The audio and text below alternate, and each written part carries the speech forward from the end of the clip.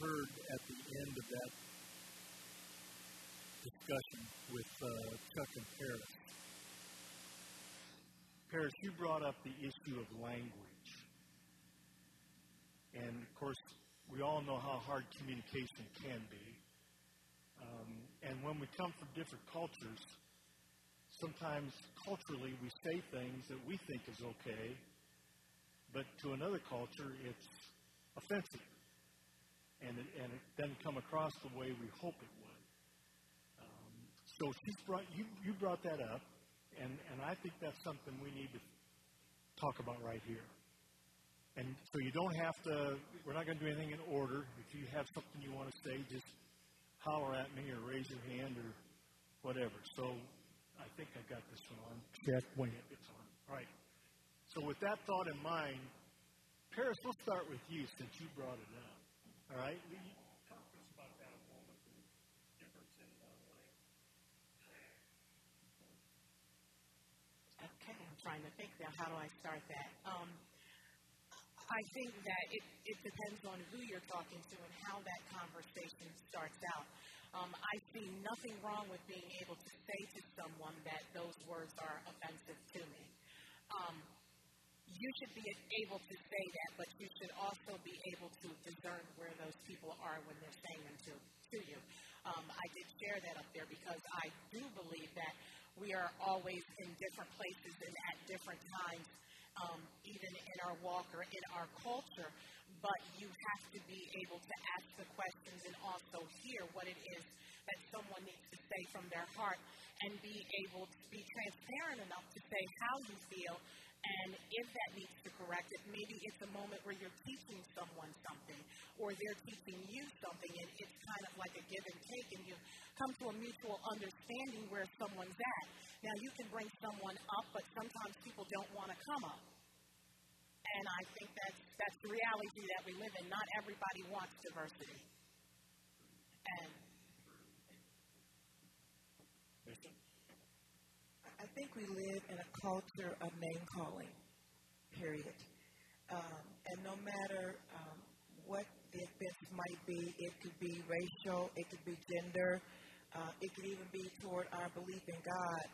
And I remember when my son, who is almost 34 now, was about 5 years old, and I was pastoring at the time as well in Indianapolis.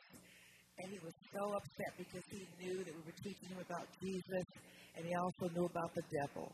And he knew that the devil was a bad thing. And he came to me and said, Mom, he was so upset. I said, son, what is wrong? He said, Mom, they called me a devil. Now, for somebody to call my son a devil when we have already framed what devil is, looks like, sounds like, feels like, the negativity of that word devil, he was harshly offended. And so I began to pray inside. I said, okay, God, how do I minister to my son? He's been called this name, and now he's offended, and I need to help him through this. And so God began to do in my heart. I said, Jonathan, look in the mirror. So there was a mirror close by. And so he looked in the mirror, and I said, what is your name? He said, my name is Jonathan. I said, so somebody calls you something else, they're just not talking to you.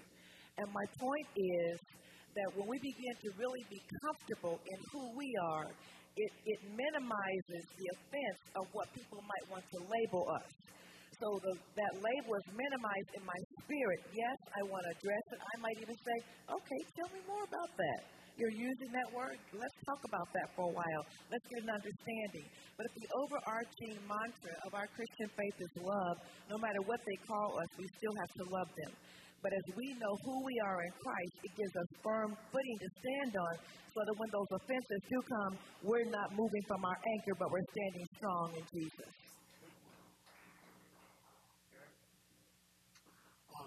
One of the things I think is important to remember, at the Tower of Babel, yes, it was because of sin and desiring to be higher than God, but God created nations. He created nationality, and God is a nationalist. If you look in the millennial prophecies, there will be nations. You will have the Egyptian nation, and they're talked very specifically, the Ethiopians, the Northerners, and God is always going to be a nationalist. Jesus left as a Jew. He's coming back as a as a Jew, okay? Now, why do I bring this up? We're Trinitarian beings. We're made in the image of God, okay? The Barach, the Yatsar, and the Yatsar in the book of Genesis. So the verbs of creation are Father, Son, and Holy Spirit. We're made in His image. So we have a body, we have a soul or a mind, a heart, and we have a spirit man. And your flesh is your race, and it can go into your soul and how we're raised and these things. I bring all this up because I'm convinced that God views the way we view race and skin. God is like our clothes. Now, you're all looking at me like, what in the world is this guy wearing? And if you are not saying that or whatever, you're a liar. I walked in here last night purposefully wearing pink and baby blue. Now, Dennis Herb will say I dress this way sometimes, but not this way. I'm purposefully doing this because of the theme of this conference. And whether you admit it or not, most of you judged me based upon what I was wearing. And it affects how you receive what I say. True. That is foolish. It's true because of what we see and how we react and because of cultural norms. And most of you guys, you like to shop at Kohl's. I can tell. You like brown and black and blue. It's boring. You're trying to fit in. Don't say you're not. You are. But God created me and you in His image. So nationality is important. And it will always be there. But let's not forget that Jesus said, in Christ, there is no Jew or Greek, slave or free, male or female. If that can be the framework and basis for where we start, then we can stop being about talk and start being about substance. So one of the themes that we're dealing with is the need for reconciliation. The Church of Jesus Christ has been given one ministry, 2 Corinthians 5. What is that ministry? Reconciliation. In fact, we've even been given the word for the message. The word is reconciliation. So though we've entitled what we're talking about understanding racial reconciliation, the truth is it's total reconciliation. Because as Aaron just quoted Scripture, what does it say earlier in those verses of 2 Corinthians 5? It says, no longer recognizing each other according to the flesh. So we become to where we look by what we see and we look into what has become a new man. As the Church of Jesus Christ, I believe we're a new population of every nation, every tribe, every tongue, but the same blood of Christ is running through our veins. We're together. So language, because of understanding of culture, is vital. I grew up in DeKalb County, Indiana, that the only African American I knew was a young man by the name of Booker who played baseball from Garrett at that time. That was my only connection until I got out of high school. So language, we talk and sometimes we miss, even though we're saying to each other, we understand that we're reconciled in Christ, language still can get in the way. And that's why I was talking to you, because I knew you were in. Well, one of the things that, going back to, I can't remember who said it, about the Tower of Babel. God didn't separate us because of race. He separated us because of rebellion. We rebelled against Him. We came together to unify, to come against God Himself.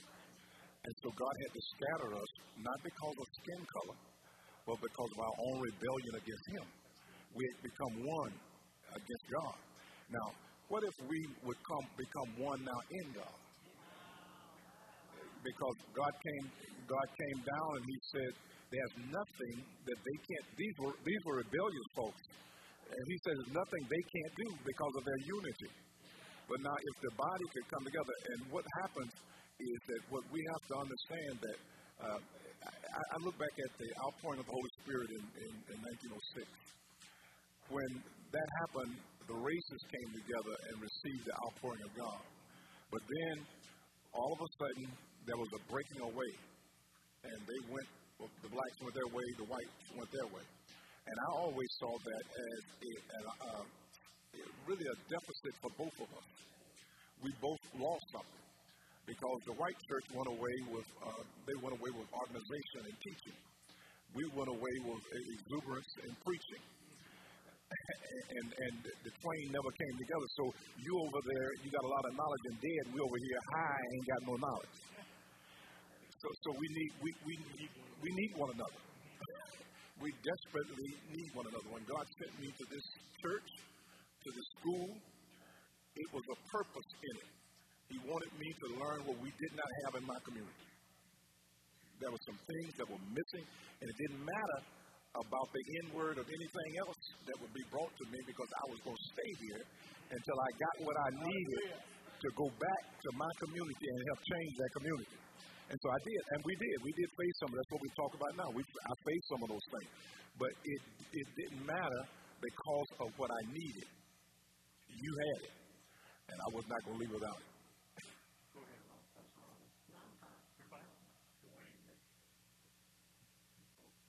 Look good in those white glasses. That's what's... All right, so language is important. And one of the themes that I heard coming out of this discussion was the need for understanding. The need to listen. And that's hard for preachers sometimes, right?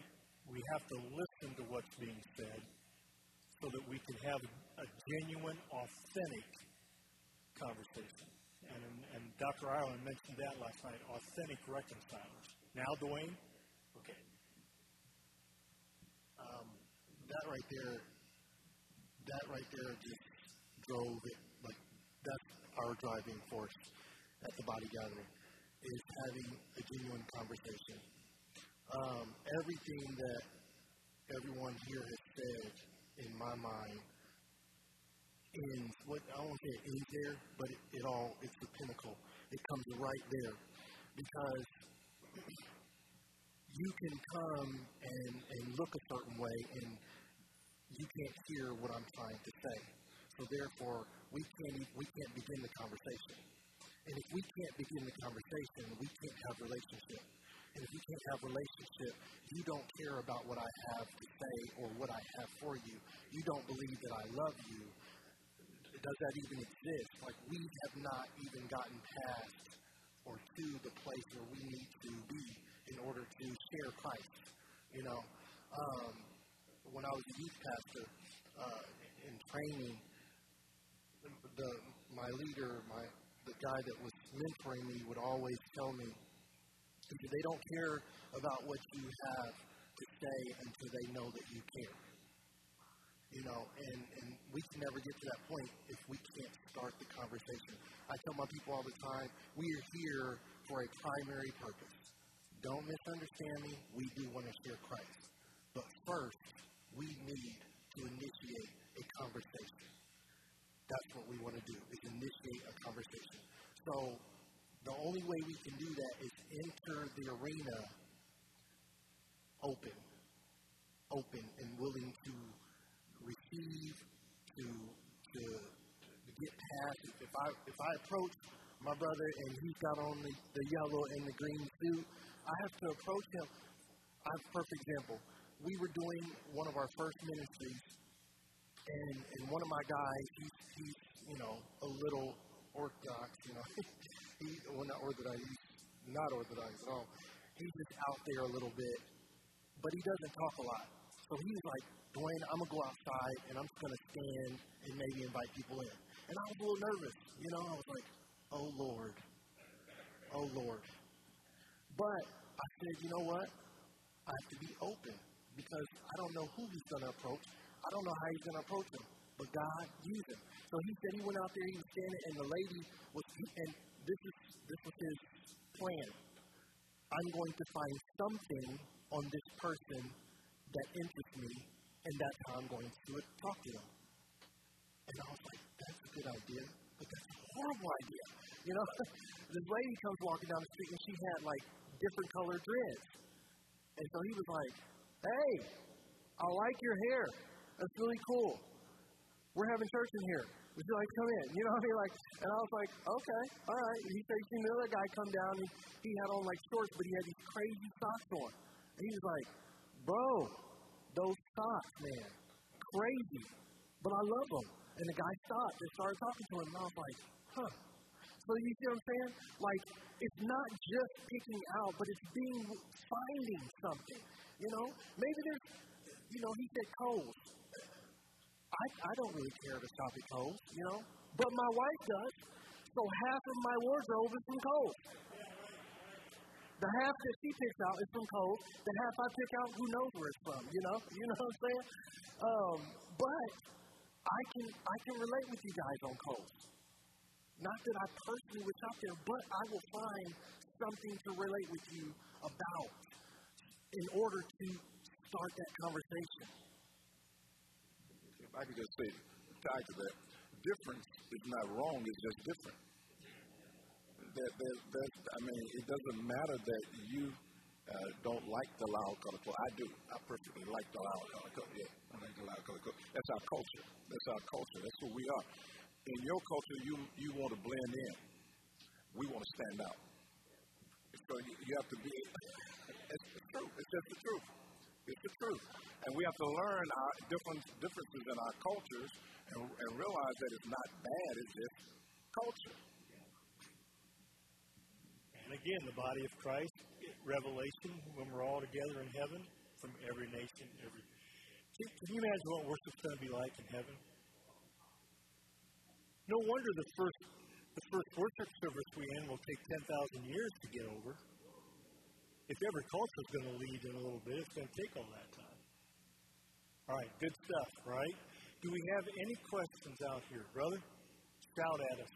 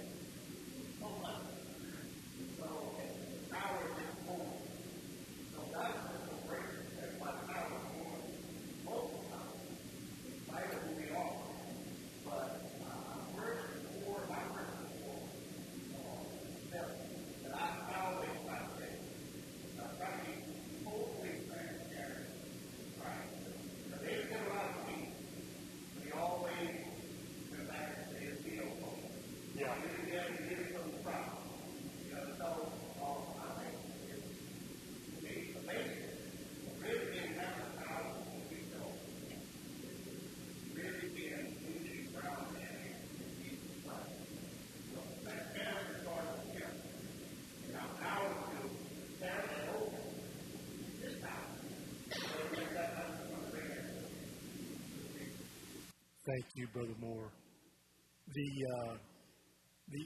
Part of the issue is, I think, when we talk about understanding in our conversations, we have to be able to say to each other, I want to be free that I can say what I want to say so I can get it out so we can discuss it.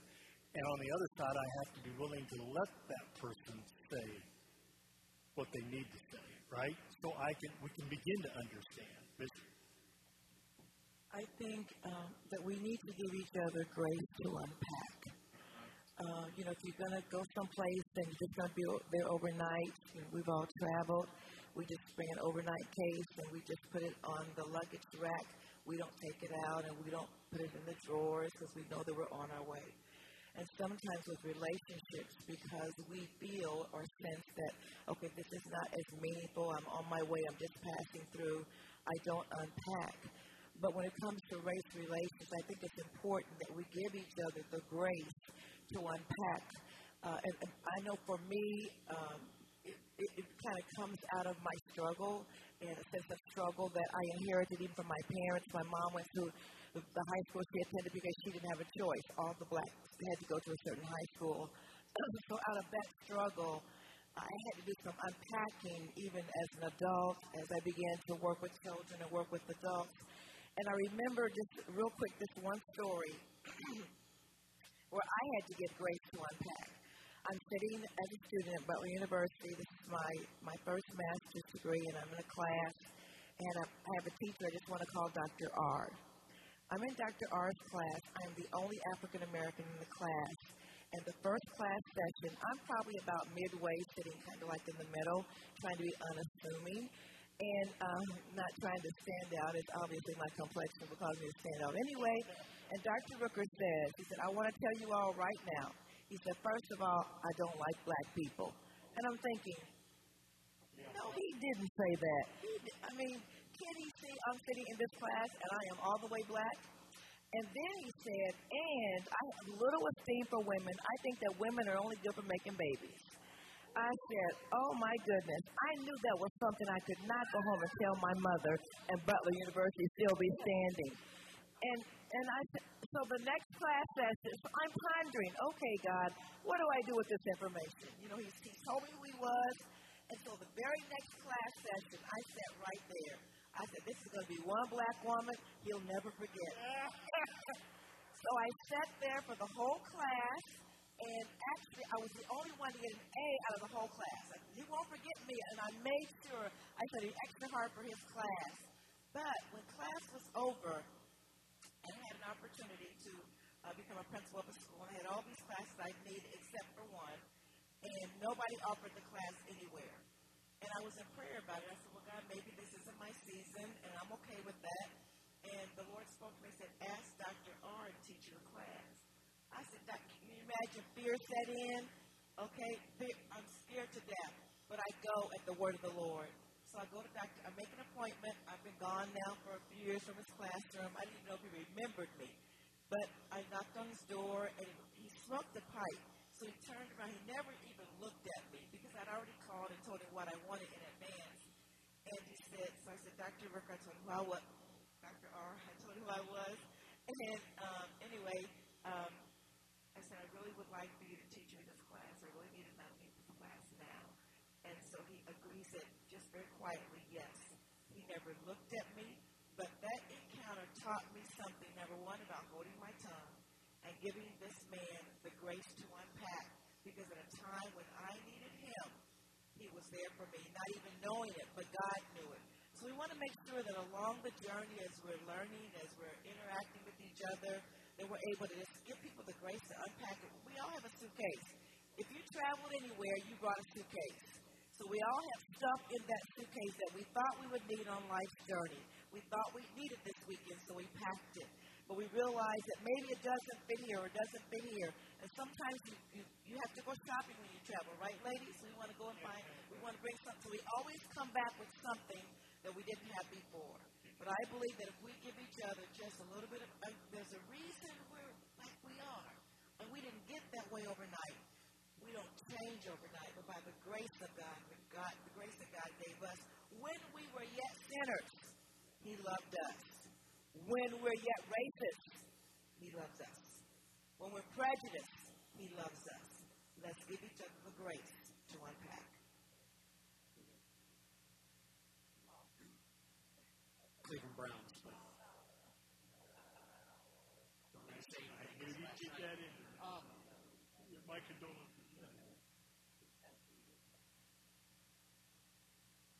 So, God made us different, not just with race. I mean, obviously, some of us have big teeth and small teeth, and some of us have, weird, crazy thoughts, and some of us have normal thoughts, and we're all crazy.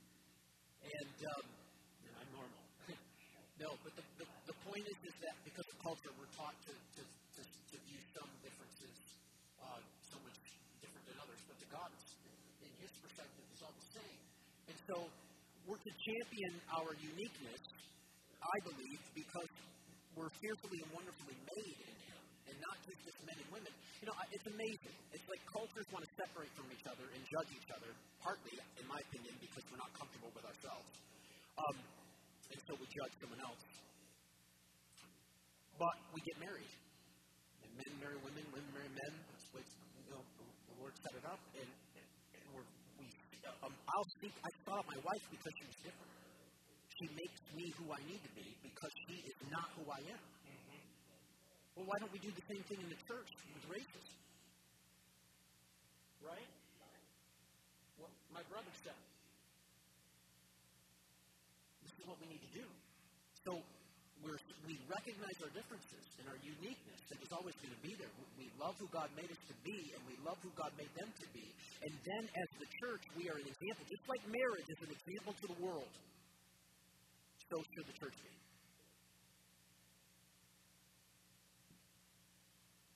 Pastor Anna. Bishop Dennis.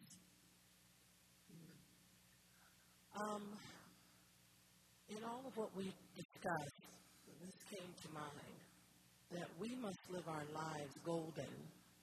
I believe if we reiterated more than what we have, most of you have never even heard of this in a long time, do unto others as you would have them do unto you, the golden rule. I believe as banners in our churches, we need to have them there. The more multicultural we become and open for people to display the awesomeness of God within them.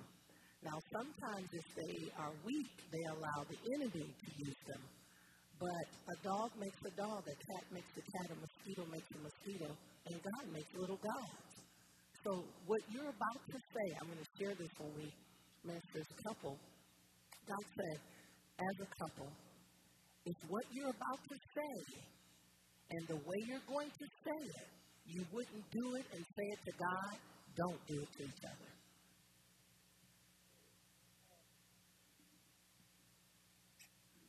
Brother Doug, you're the only one that has been quiet. Do you have something before we come to an end here? Preacher, do you have something to say? I'm ministering with Pastor Melvin here, my brother, in Muskegon Heights, Michigan, a little 3 square mile city. It's 75% African American. And my wife, Sue, and I've been there for 23 years ministering. And I'd just like to say, in the scripture it says how good and how pleasant it is when brethren dwell together in unity. And as we finish the next few verses, God says, that's where I'm going to command the blessing. Amen? And there is a blessing in that. And Pastor Melvin's sister is a deaconess in our church, and her husband, Hassan, and her lead our older youth group. And do a great, I wish they were here for this today. I wish this was videotaped. But we've just come together this past year, a black church and a white church. And Melvin and I are going to share on this tomorrow, so I don't want to get too deep into that. But our brother back here, Chaplain Moore, was it? You used the word transparency. I think that's exactly correct, and everything that's been set up here. But that starts with humility. And we have learned, as we've come together as a church, because there are different styles from worship to preaching to how we teach to everything. And it's been very eye-opening and enlightening, but it's been stepping on toes as well. Well, Pastor Melvin's sister and I sat down one day and we talked about this. And we said, you know what? We just have to be transparent, humble with each other. And in order to do that, we've got to agree to be able to step on one another's toes in love. And so that's kind of been our mantra, that we are willing to step on each other's toes for the love of Christ. Amen? And come together. We're learning. We don't know it all for any of us here, but I think it starts with humility. I don't have to be number one. I don't have to know it all. Amen? We're anxious to hear tomorrow. We'll hear from Brother Doug and Pastor Melvin. They're going to share this journey. I don't know about you folks, but in my 49 years of ministry, I've never known two churches to merge and it be successful. Now, I know there are, but I've never seen that. It isn't it? But when you add to the merger that one church was predominantly black and one church was predominantly white, there's got to be issues that other churches don't face with that. So we're anxious to hear from you tomorrow, both of you, as you share this journey with us. And after nearly 10 months, you're still together. So something must be working, right? All right, stand with me. Did you appreciate this forum this morning? Yes.